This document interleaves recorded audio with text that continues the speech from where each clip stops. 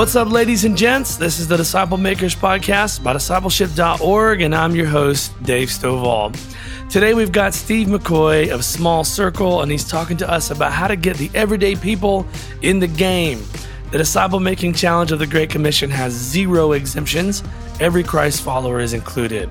But how do we make this a reality in our local church where truck driver Ted and soccer mom Sally, that's everyday people, are confident enough to make disciples? The responsibility falls to leaders to equip and provide the equipment. The only way to create a culture of disciple making in your local church is if you have a strategy that includes the everyday people. This session provides real tools, including the Small Circle app, which is specifically designed for the everyday person to be involved in disciple making at an in-depth level. The great thing is you can download these tools for free, so make sure you go check that out when the episode is over. Let's listen to Steve as he teaches us on how to include the everyday people in our disciple-making culture. Here we go. Thank you so much for joining us in this early session, and hope that you had a good rest last night or a good drive, depending on where your location is. My name is Steve McCoy. I'm a lead pastor in Sarasota, Florida. My wife is here. She grew up in northern Japan, and that's why we're thawing out still in Florida. If you did not come to our last session last night, would you raise your hand? I just kind of want to get a feel for the room. Thank you. Okay, so I'm going to do just a little recap to bring you in to who we are. I'd like to pray as we begin this session. Ask God to kind of clear our minds, open our hearts. Father, thank you so much for a beautiful day here. And thank you, God, for navigating us in ways that we could never do from a human effort. So we depend on you as we quiet our minds, all the things that are trying to infiltrate the communications, the emails, the text.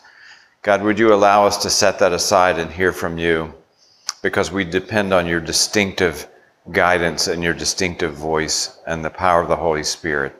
So would you do something unique here today and throughout the day, and pray for each here that you would give them and equip them with exactly what you intend for them to have.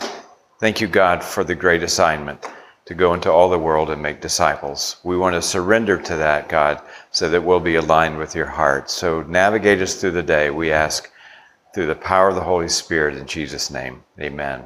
Amen. So I'm going to bring you up to date. For those of you who are coming in the back of the room, we have chairs coming in the way. So if you don't mind just standing for a little bit, and we'll have chairs rolling. I'm going to give you a 3-minute synopsis of where we were last night. So we, in the church culture, we recognize that in so many environments, we have 2 circles. So we call this the 2-circle operating system. We pointed out last night there's nothing wrong with these circles. These circles are distinctive and they're beautiful, and Jesus used these circles, and so the big circle represents more of a crowd, which for us would be typical worship service where we're all gathered as a church. The mid-sized circle is groups of some kind. That means Bible studies, home groups, life groups, connect groups, whatever you call them. And so both of these circles, of course, Jesus used. He had the crowds, of course, and he also had the mid-circle.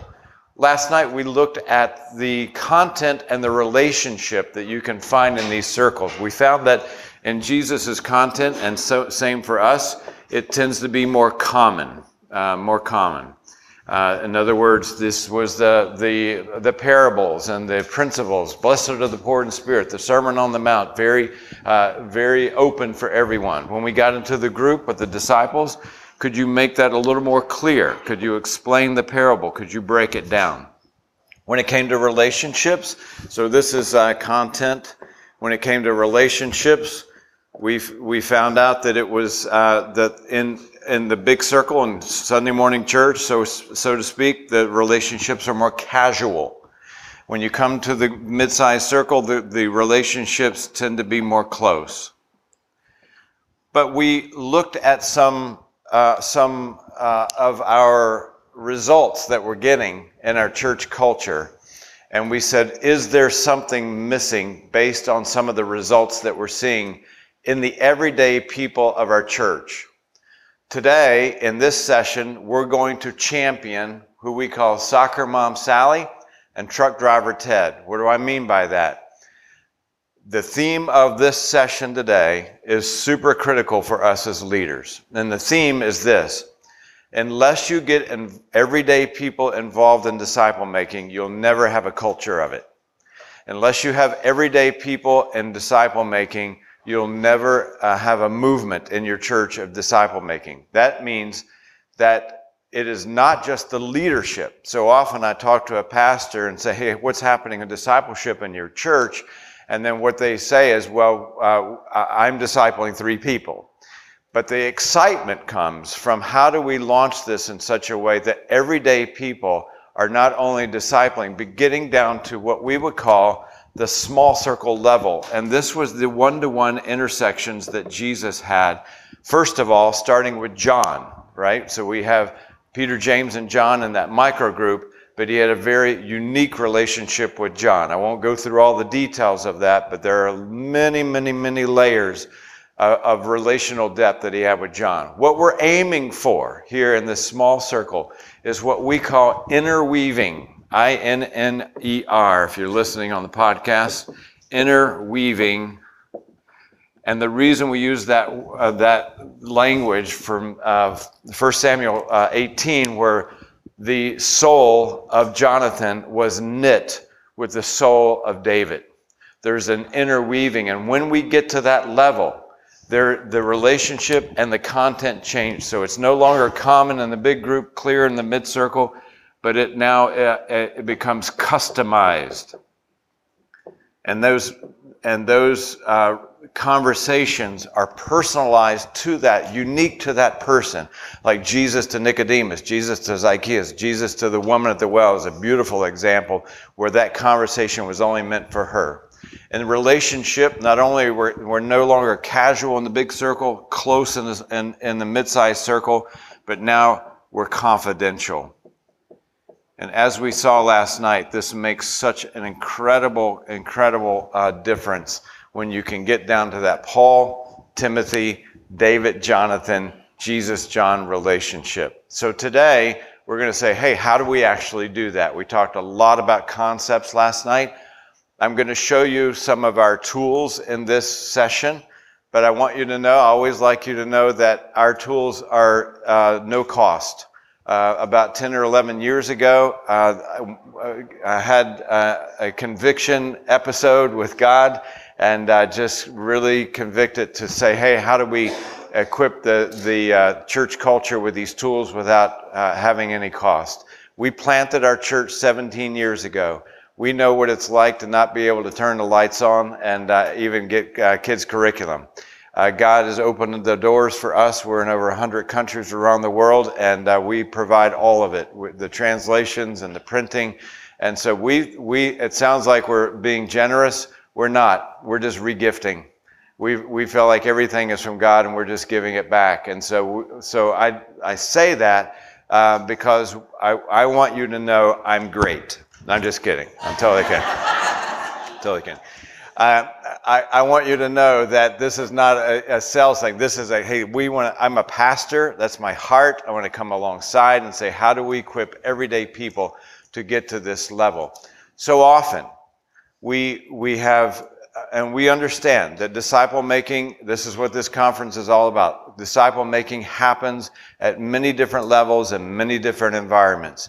But to get to this level, I will tell you, as a pastor in my 41st year of ministry, that the last 10 to 11 years of intentionally strategizing towards this small circle, we have seen unparalleled life change and unparalleled relational depth that is very difficult to find in other environments. And so we're gonna jump in. So I'm gonna ask you to do something. Normally I have you move around the room, but I'm just gonna have you stand, and we call this human voting stations. All right. I'm gonna give you some of the disciplines of our everyday people in our church, and I want you to stand in this multiple choice when you think the right answer is. So we're going to take a look, an assessment of the church culture. And we do that because I believe strongly that you assess the things that you love. If you're a business owner and you don't want to look at the P&L at the end of the year, you're probably going to go bankrupt. If you really love your business, you're going to keep analyzing and keep looking at it and assessing and how are we doing. So I want to look at the average, just a few of the average or everyday people in our church and the spiritual disciplines that they're exercising in their life. So let me give you an example. We're going to begin by talking about prayer. And the question is, what is the average number of minutes a day that the typical everyday evangelical spends with God? Now, let me explain that. I'm not talking, we're charged and asked by the Word of God, commanded by the Word of God to pray without ceasing. I got that. But I'm talking about that carved out, undistracted time alone like Jesus prayed in the morning. So if you're a parent in the room and you're driving the kids to work and the kid is screaming in the back seat and you're like, "Dear God, please shut them up," that doesn't count for this kind of prayer, all right? We're talking about the undistracted prayer that we're like, "Hey, I'm alone with God and nothing distracted." All right, let me give you the 4 choices. The everyday evangelical in America spends 60 minutes a day like that in prayer, 30 minutes a day like that in prayer, 15 minutes a day like that in prayer, or 2 minutes a day like that in prayer. So if you think the answer is 60 minutes, would you stand? Okay? You must be pastors and leaders in this room. If you think it's 30 minutes, would you stand? If you think it's, yes, one in the back. 30 minutes a day. Excellent. Now, you know what we call you? Optimistic. Yeah, thank you. We need you. Yes, thank you. If you think it's 15 minutes a day, would you stand? Okay, 2 of you. Wow. 3 of you. Wow. Okay, and if you think it's 2 minutes a day, would you stand? Now, before you sit down, I didn't tell you something you already didn't know. Number 1. Number 2, this is what God sees. You have the right answer. It's 2. Okay, have a seat. Let me do another one. Let's talk about the sensitive issue of giving back to God. Shouldn't be sensitive, but giving back to God. And let's use the word tithe as a representative. God gave me 10 apples. I'm going to give 1 back. All right.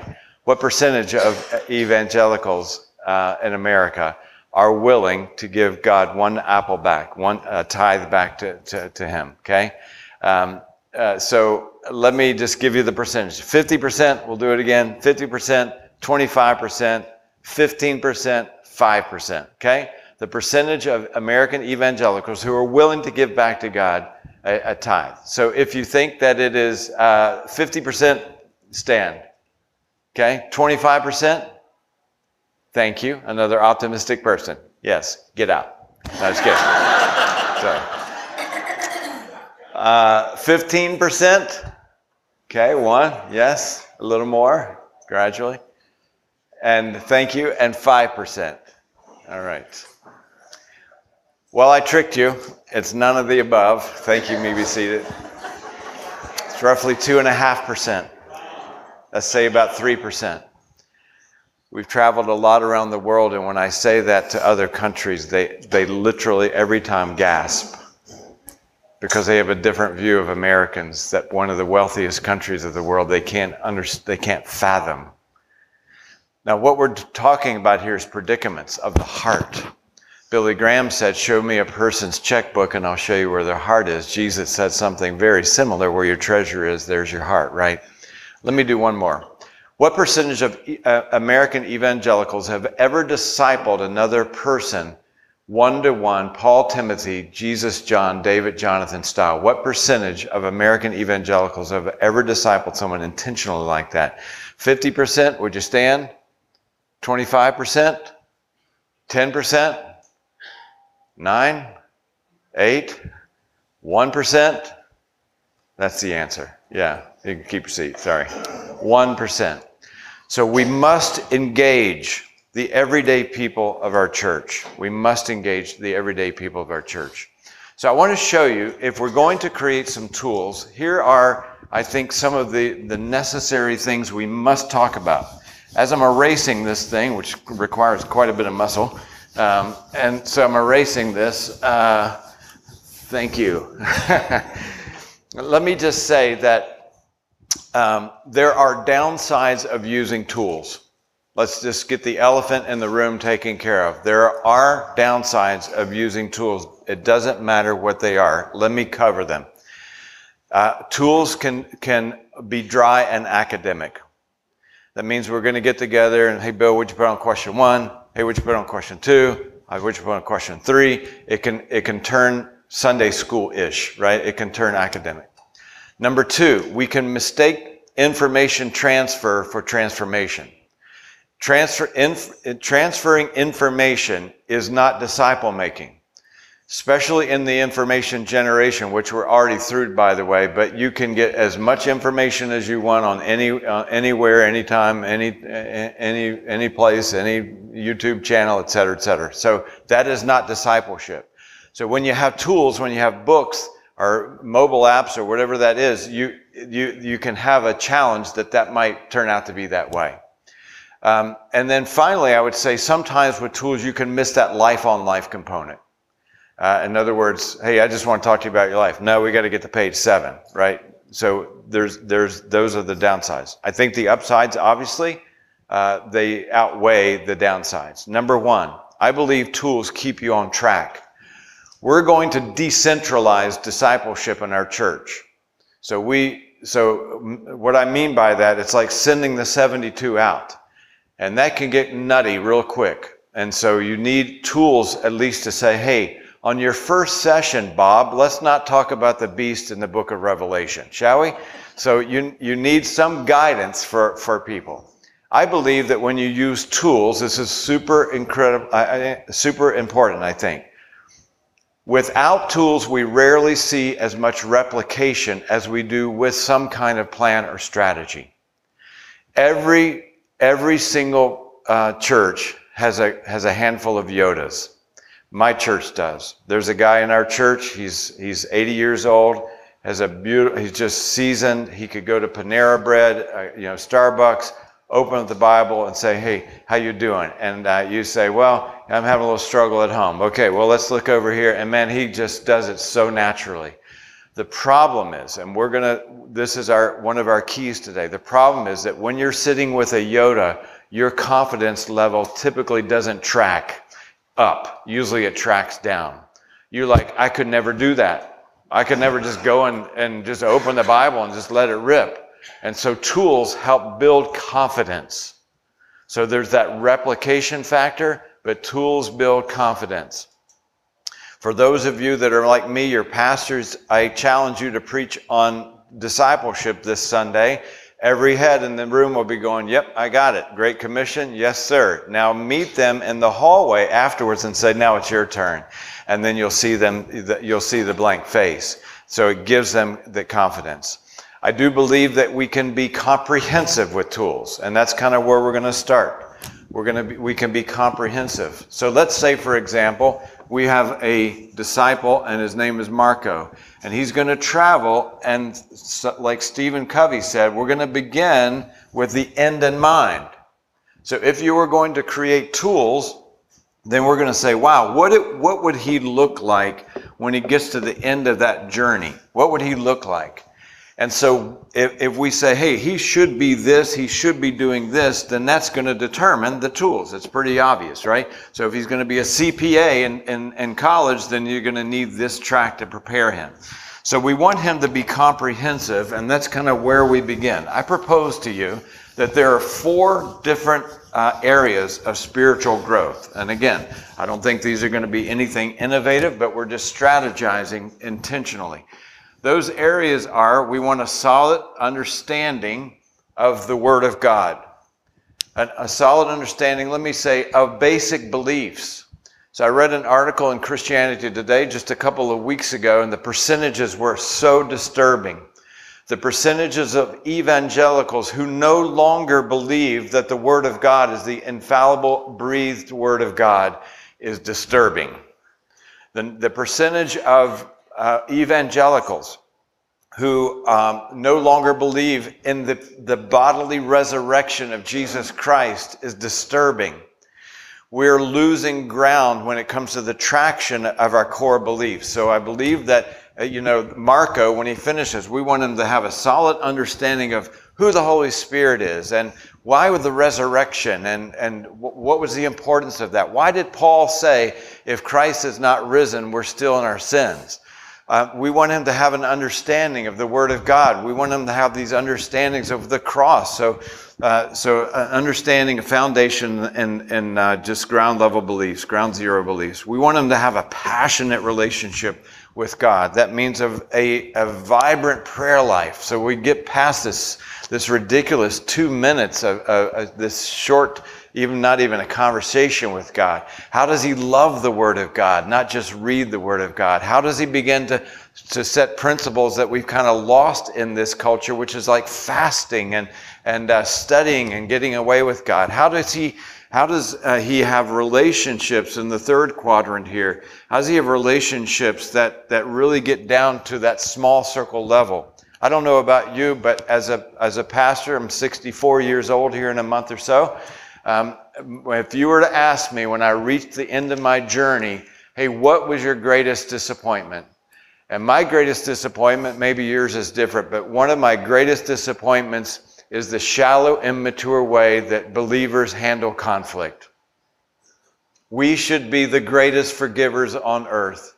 We should bear the differences of others greater than anybody on earth. And yet it doesn't take a whole heck of a lot for the sheep to migrate these days, to not handle conflict. What if we could have a disciple maker culture where we actually did forgive one another and bear one another's burden, etc. Okay, if we do all of these things and we've lost this, we haven't done this final quadrant, I think we failed because this can become consumeristic, even in a deep way. So we want Marco to be a multiplier. So when we have put together our tools, we want to let's focus in on each of these items. So I'm going to pass out for you. We probably could use a little volunteer help if we can, maybe some folks on this side. I'm going to pass out to you a sample book, but I want you to raise your right hand and say after me, I do promise that I will not read another page through this book until told so. Thank you. Here's why I say that. For those of you like me who are type A's, when I'm talking about page 2, you're already reading page 14, right? So yes, we have a confession going off here, all right, on the front row, yes. So hey, just keep these closed. I kind of want to walk you through them. I'll take a copy. Thank you. Yes, we got some going over here. These are just sample books. We do ask for them back just because we can use them for other sessions and we don't run out. Let me give you a reason why we call this tool exchange. There are 3 reasons. When you have the X symbol, and it's kind of our logo, the X symbol represents one life coming together with another one. You'll notice there's a red circle in the middle. That's because if you superimpose circles over an American football field, which is about 100 yards, the big circle is about 50 yards. This is the next 30 yards, and this last 20 yards is called what? The red zone. Are you with me? Anybody watch football here? All right. Okay. The red zone. Listen, discipleship should be difficult. We're making things too easy in our church culture. It should be difficult. And so we believe that one life coming together with another should be a challenge, should have some blood, sweat, and tears. X in algebra is invariable. It's an invariable. We don't know when you disciple someone, it's not always going to be a success story. And X also in mathematics is a multiplication sign. So we're multiplying change. It's just kind of just a little bit of explanation on the of the title. Okay, so I want you to turn, if you just open up the first page.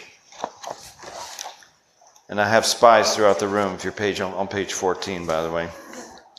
On page 1, if you look on page 1, this is kind of the overview of our tools. There are 6 sessions in every what we would call a module. So it begins in the right upper corner, 0. So 0, if you notice, by the way, the numbering system, the first book is 0, the second book is 1, the third book is 2, and the fourth book is 3. This has frustrated many people to my great delight. Let's just engage our brains, right? And let's think about it. So the reason, though, is that these do correspond with what we're trying to accomplish. 0 module is ground zero beliefs. How do we start at ground zero? Module 1 is how to make God first. We're putting God first and lordship and giving back to everything that we're doing. Module 2 is how do we get to that table for 2, that deeper relationship. And as we say, baby makes 3. 3 is all about engaging in multiplication. So each of these sessions, I'm just going to touch a little bit on them so I don't bore you with this, but I want you to know that each of these have 6 sessions, and I'm going to talk about the rhythm of this. In our next session, in our second session of today, I would say that the second session of today is the secret sauce of these tools. If you were to just thumb through the books, you're like, okay, looks kind of like a workbook. But in our second session, I'm going to share with you how we get beyond information transfer. How we get beyond information transfer.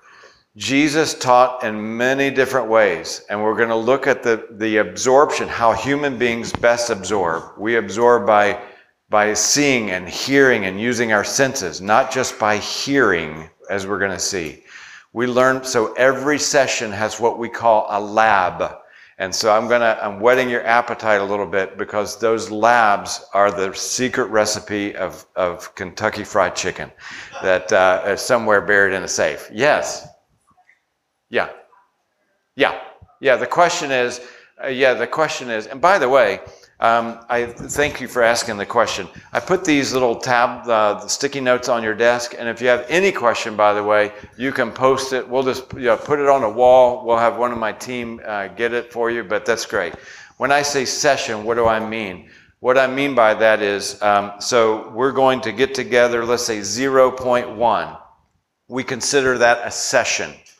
So there's going to be assignments, as you see, on both ends for the disciple maker and the disciple, and we're going to come together and we're going to have a session, because that's what that means. So in our second session for today, whenever time that is, we're going to talk about the labs and we're going to talk about how to get beyond information transfer. Okay? If you turn the page, here's what a session looks like when you get together with a disciple maker and a disciple. There's a coach, there's content, and there's a conversation. What we beg people to do is don't come together and say, hey, would you put on question 1, would you put on question 2, et cetera, et cetera. And the last time, our last session for today, we'll talk about the mobile app. And the mobile app, there's some features in the mobile app that are really incredible. I'm a book reader. I love books. I love paper. I love the smell of books. I used the mobile app one time, and I'll never go back to the books. So we'll do that in our last session for today. Now, let me give you a sample of what a chapter looks like. If you look at page 4 and 5, there is a disciple maker tool and a disciple tool. In the mobile app, there's a disciple maker choice and a disciple choice. So what you're looking at is the disciple maker, a chapter from the disciple maker book, 0.1. The disciple maker guide is like a coach. Here's why. Our target in disciple making is the soccer mom Sally and the truck driver Ted of your church. And if you invite them to a 3 or 4 hour training, and they got that big 3-ring notebook, and you give it to them, their inadequacy is going to deepen because they can't remember all that training. And what we're saying is, by a huge training, this is super complicated. This is really super difficult. And so what we did instead is saying, hey, let's give them a coach on every single chapter, on every single session. So the disciple maker coach or guide comes in for every session. The disciple does not see this page. So as you look at it, again, I'm not going to go through a lot of it, but there's the focus on the chapter. That helps them keep on track. There's a word of advice. For example, we talk about in this first session, we talk about the Trinity, the Father, Son, and Holy Spirit. So we say, hey, take it easy. This is the first session.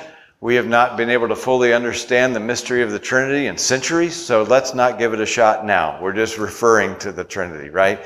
And so just every session has a word of advice. Hey, watch out for this. Be careful for this. So it's as if a coach is whispering in the ear of the disciple maker saying, hey, here's some things you might keep in mind. The lab is on the bottom. I'm going to skip that because we'll get to the next, we'll get that to the next session.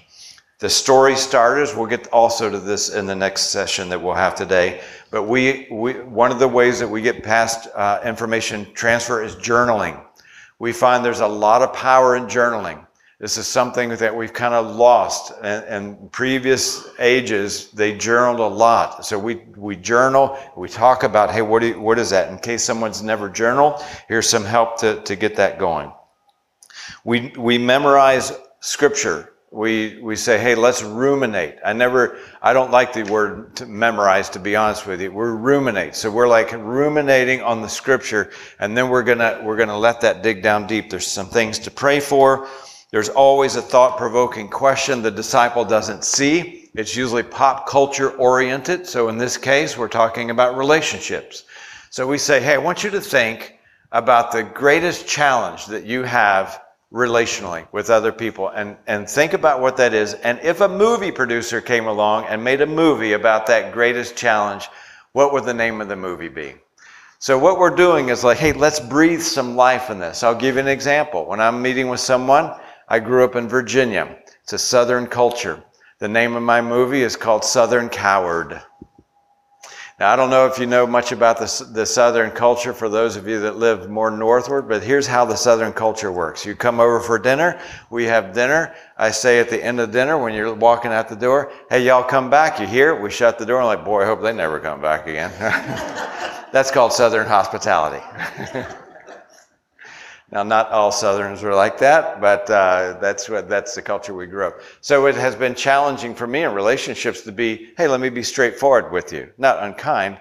And so it's a fun way. It's a life-giving way to say, let's talk about, customize toward you, what is your greatest challenge? Try to do that in a group setting, and you'll find it difficult. You'll get more of a shallow answer to that, but you can really begin to dig down deep. And finally, one of the great beauties of one-to-one discipleship, let's say this is a math class and we're doing Calculus 1, and only 25% of the class understands what's really going on. Most likely you're not going to raise your hand, but as the teacher, I got to move on to the next topic, even though you may not understand it. It's like that in a group. If we have a group, and by the way, we're pro-group, by the way, so this is not anti-group talk, so we have many groups in our church, but we recognize, as we did last night, we recognize what the limitations of each of these circles are, all three of them. And so when we're in a group, and let's say we're talking about forgiveness, and someone really has a challenge with forgiveness, how many weeks can we hold up for Bob who's challenged with forgiveness? But when you're in a one-to-one, you can hold up for as long as you want. One guy I traveled one-to-one with 2.5 years together. He didn't have a father. He didn't grow up with a father. He was a Peter-like character, his personality, and it was difficult. We said, hey, let's put these tools aside. Let's read a book together. I want to read something on relationships. I want to read something on forgiveness and the father's wound and all those types of things. And we just paused. And it was wonderful because we could. So every session in exchange has this before moving on. Hey, before moving on, let's take a check. And let's ask ourselves the question, are we seeing movement? Is there understanding? Is there an embracing of what we're talking about, just so that we're not just going through the tools? If you turn the page to page 6 and 7 and 8, you'll see, 6 and 7, you'll see an introduction.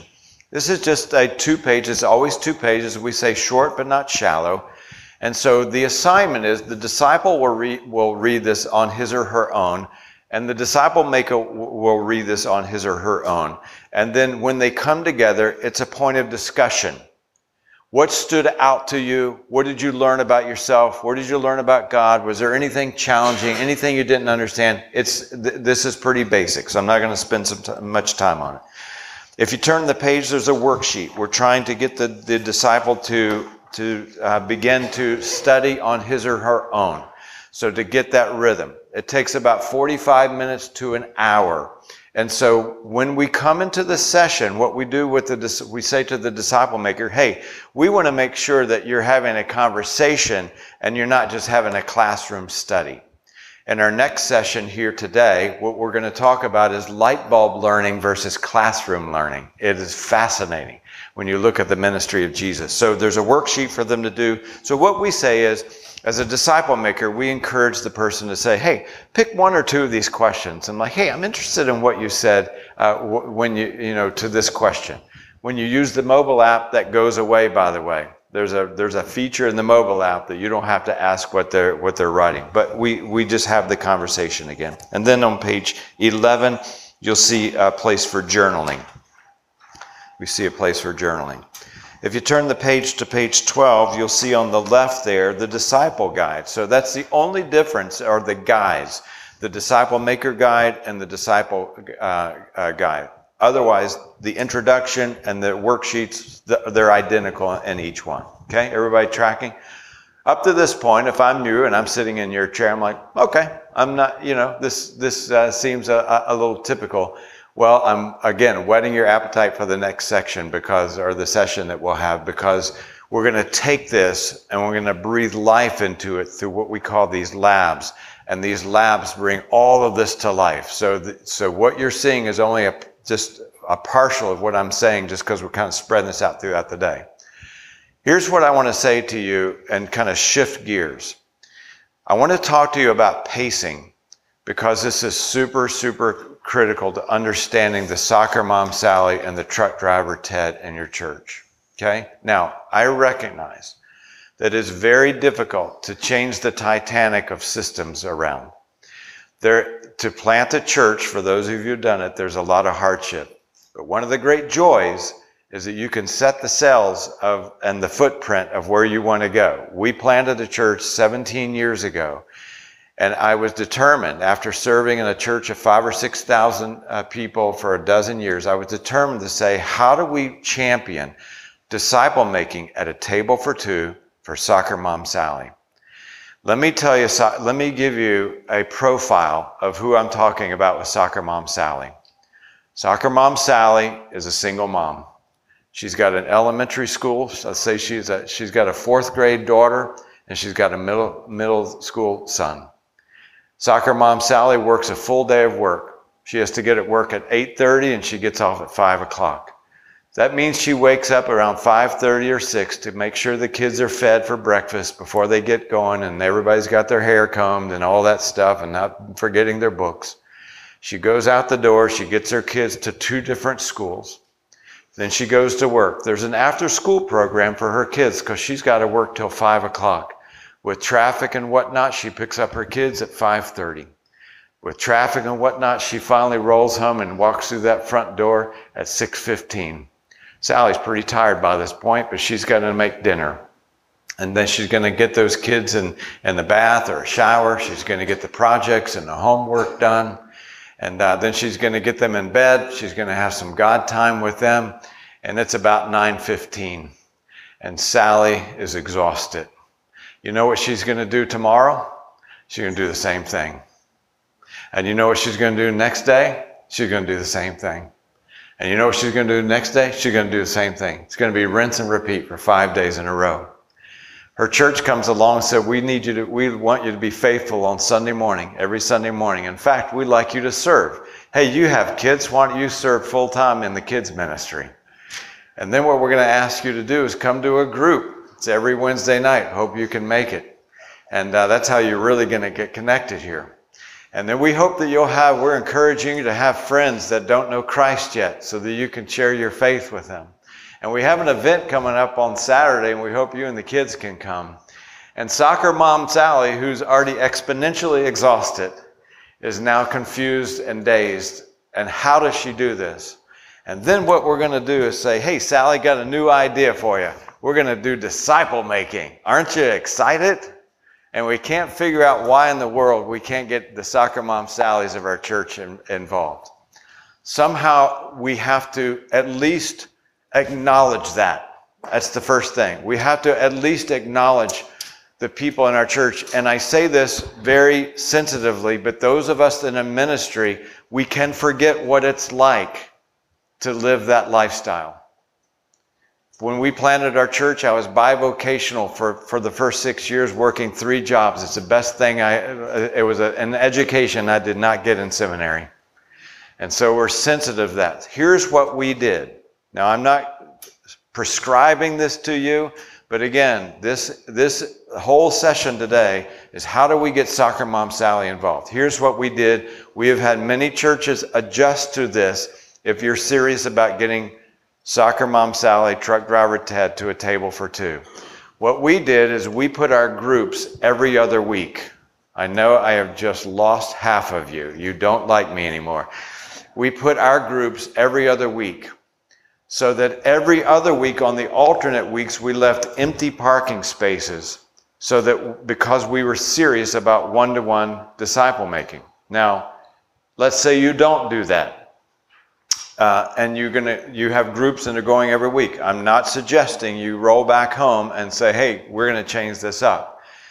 But if you keep groups and you have groups and you're going to do them every week, I still suggest that you do disciple making at this one-to-one table every other week with the tools. Here's why I say that. If you do the tools every single week, it will feel like it's about the tools. It will feel like it's about the book. Why? Again, keep in mind Soccer Mom Sally. She's busy. She's got to do this. She's got to do a little homework. She's trying to ruminate on a Bible verse. She's got a worksheet to do. She's got, some reading to do. And so what will happen is if you're meeting Soccer Mom Sally at 5:30 on a Friday, she's going to be doing her tools, trust me, on Thursday night somewhere around 11 p.m.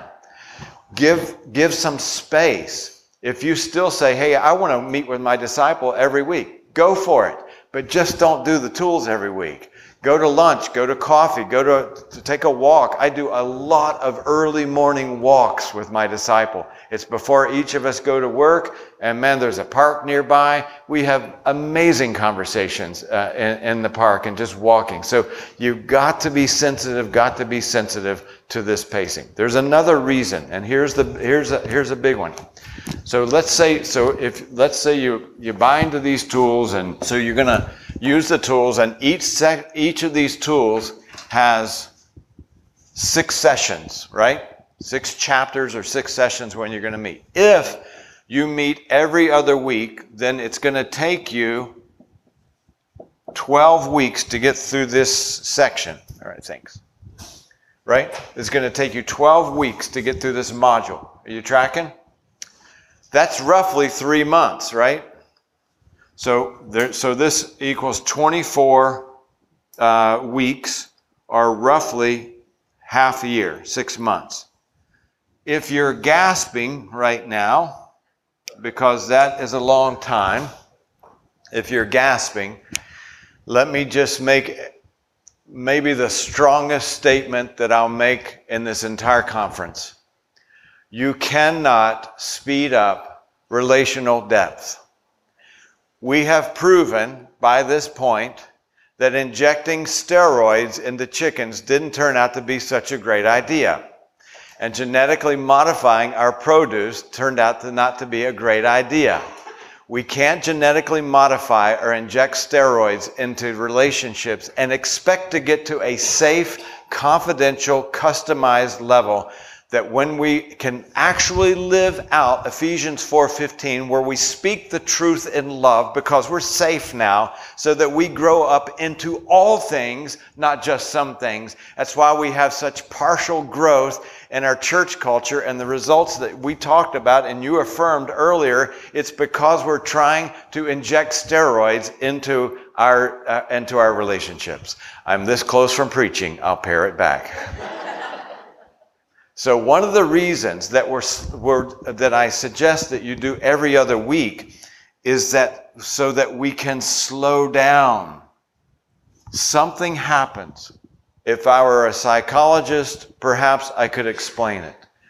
But I'm just an average guy. I don't know, but this one thing I do know. After discipling men across the years, something happens at the 6-month mark. It's like magic, although it can't be magic because we're a church, so you can't say that word. Thank you. It's a miracle. There's something that happens in the relationship. So respectfully, it's difficult to understand for me a track or a program that goes 10 weeks or 20 weeks. The relational engine, respectfully said, is just warming up. Is just warming up. One of the things that we do in this session, and that we'll talk about in our next session, is the labs. In the Garden of Eden, something cataclysmic happened, as we know. Many things happen. And we're downstream of that cataclysmic error in Adam and Eve. And part of that is that we talked about it last night. We're master hiders. We're master hiders. We promote our best self and we protect our worst self. And it takes a while to chisel that wall that Adam built. This is why social media is so popular. I have yet to see on social media, hey, here's a picture of me and my wife. We're having the worst argument that we've ever had. No, it's your best meatloaf. It's your cat making tricks, rolling around tricks or whatever it is, right? We promote our best side, we protect our worst side. Guys, listen. If you didn't miss anything, the everyday people in our church, because we're humans, we need this. I thought this was an American phenomenon until I trained in Beirut, I trained in Cairo, trained in Amman, Jordan. We trained in many Latin American countries, trained in Ukraine. Guess what? It is the same anywhere in the world because it is a human issue, not a cultural issue. Every single one of us. Yes? Thank you. It's a great question. So the question is it different for men and women? Do you want to answer that at all? I think women overall just share their lives in general. We get together and we talk.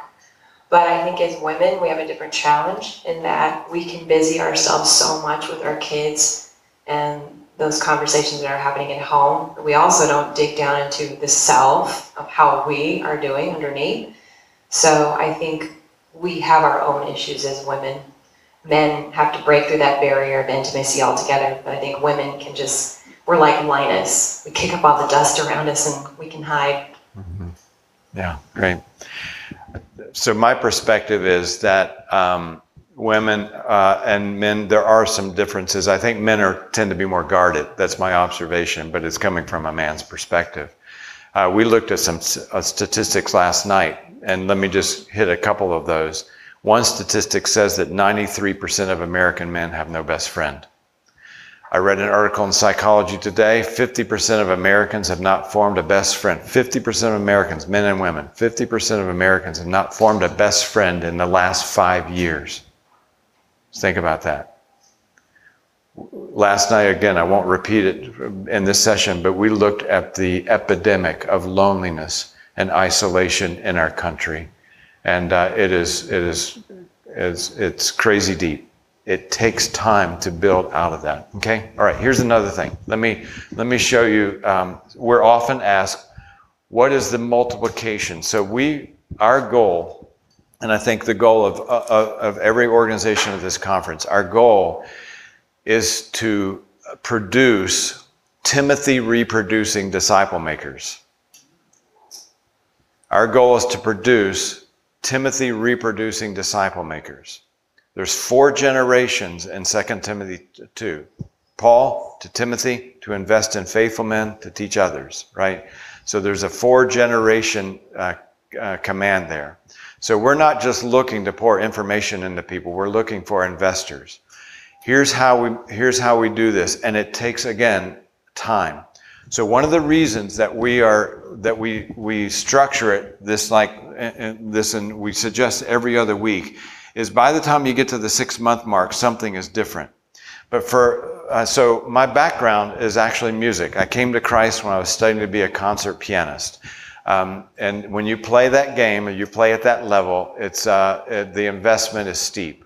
So I started when I was 6 years old. For many years, I practiced 8 hours a day, 7 days a week, 364 days a year. I took Christmas Day off and did that for a number of years. And so for 25 years, I took piano lessons. Teacher, student, 25 years. Someone looking over my shoulder at a 1-to-1 level saying, you know, you missed the F sharp in measure 13. You know, your pedaling is over-pedaled on page 3. You're rushing the last page, by the way, and your left hand is too loud on page 6. When I came to do my first professional concert, after 25 years of this, I felt completely lost. I had become dependent on the voice of someone else. And I'm thinking to myself, am I playing it too fast? Am I over-pedaling? And I kind of went in a freak-out mode. I brought that into these tools and saying, how do we, because one of the arguments against one-to-one discipleship is that the disciple can become codependent on the disciple maker. So here's how we address that. In the first book, in book 0, we have a disciple maker book and a disciple book. In book 1 is a disciple book, a disciple maker book, and a disciple book. In the third book, which is book number, you're doing better than my church, that's awesome. There is no disciple book. There's no disciple book. And the reason is that we're trying to avoid that same thing, like we're going to disciple you, disciple you, disciple you, disciple you. It's your turn now. We're going to build the muscle of the disciple 6 months before he or she starts. So now we're going to say, we want you to speak into our lives. So if you look in your sample book and you look, let's say, page 16, we've put tools in here. These are self-assessments. And so this is the actual real test that's in this. This is my results, actually. And so when you look at the results, so it's asking, hey, are you driven to get things done? Are you assertive? How do you handle change? These kinds of things.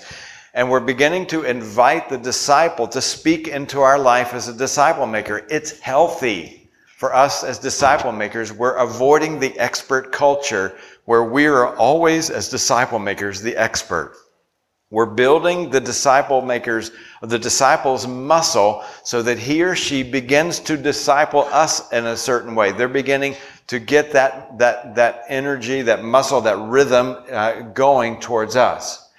And then we begin to say, then this now is more of an iron sharpening iron relationship. When we get to the final module, it's all about multiplication, that why you should be a multiplier. Here's how you choose a disciple maker. It's all about, so for the last 6 months, we're still in this discipleship relationship, but it's all about taking soccer mom Sally and producing a Timothy, a reproducing Timothy.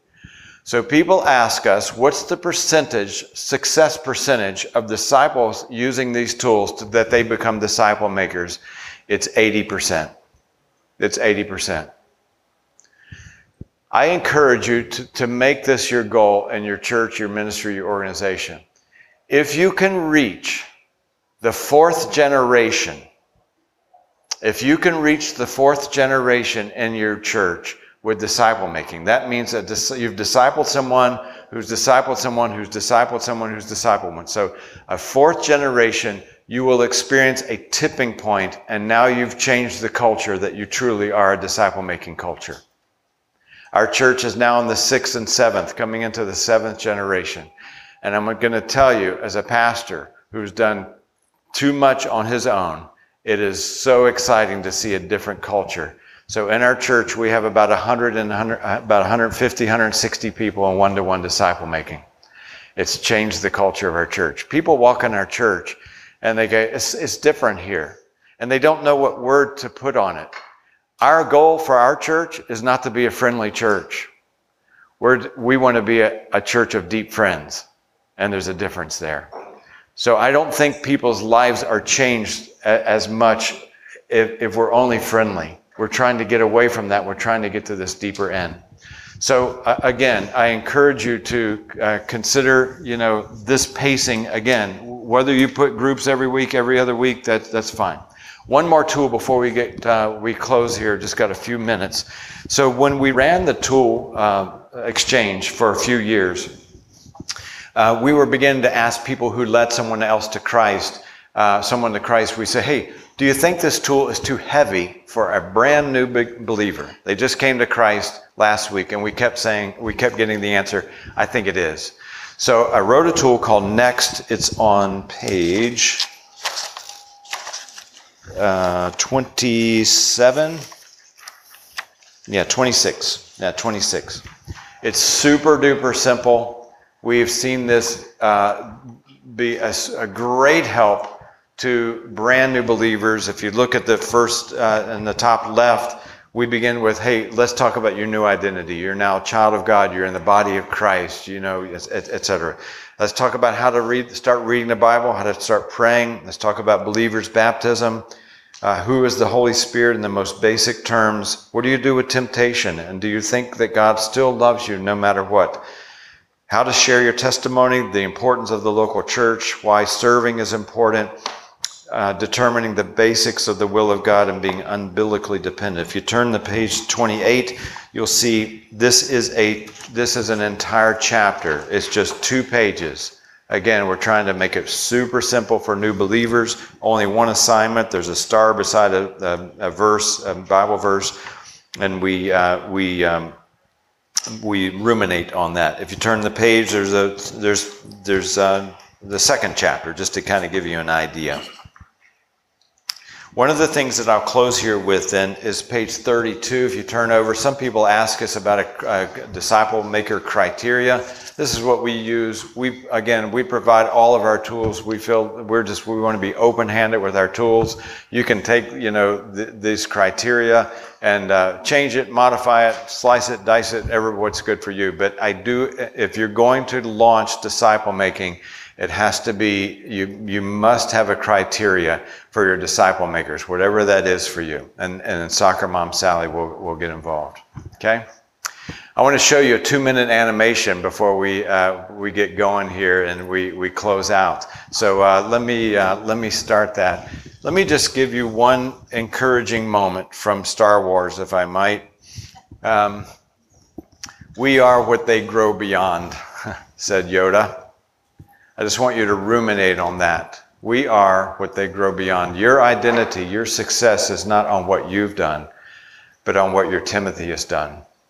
There's Soccer Mom Sally in every church and every organization and ministry represented in this room. And they are waited to get in the game. I'm going to actually use my last 60 seconds differently. I want to tell you about my mom who just went to be with the Lord in October. My mom passed when she was 94 years old. She was on her 3rd discipling an 80-year-old. She is a Bible studier. We came to Christ. I took her to a Billy Graham crusade about 3 weeks after I came to Christ. So we came to Christ within weeks of each other. And she was a Bible teacher. I gave her her last gift last Christmas was a Tony Evans commentary. I have it in my possession. Every single page has her writing all over it. So she loves studying the Bible and she loves leading Bible studies. But she also discipled this 1-to-1 level. And I asked her, Mom, what's the difference between leading those Bible studies and leading an individual? You know what she said? I feel like I'm in the game. I feel like all that I've learned, I'm able to pour out in someone else's life. My mom was a Soccer Mom Sally. And she just poured her life out. About 4 years before she'd passed, the doctors came to us and said, your mom has cancer. And her kidney is completely full of cancer. And she has 3 weeks to live. And so my brother and I went to tell her that news. Of course, we were emotional. And we said, Mom, this is what the doctor said, and we're going to shoot really straight with you. And so we had a little weeping together, and then we said, well, Mom, there's an option. You can remove the kidney. And she goes, automatically, hey, let's get it out. There's no hesitation at all. It's kind of shocking. And we're like, well, we said we're going to be honest. The doctor said, at your age, at 90 years old, this is a significant procedure, and the survival rate is not always high. She goes, no problem. Let's get it out. Like, okay, one more thing. If you survive the procedure, the word that the doctor used in regards to the rehab was brutal. It's going to be brutal rehab for you. She goes, not a problem. Let's get it out. You're like, would you like to pray about this at all? She said, no, I want to get it out. And we said, okay, Mom, we got to know, why is there no hesitation? You know what she said? She said, I'm not finished with my disciple yet. That's how meaningful it is when we get soccer mom Sally involved in the game. Thanks for coming today. Hope you have a great day. Hope to see you in the next session.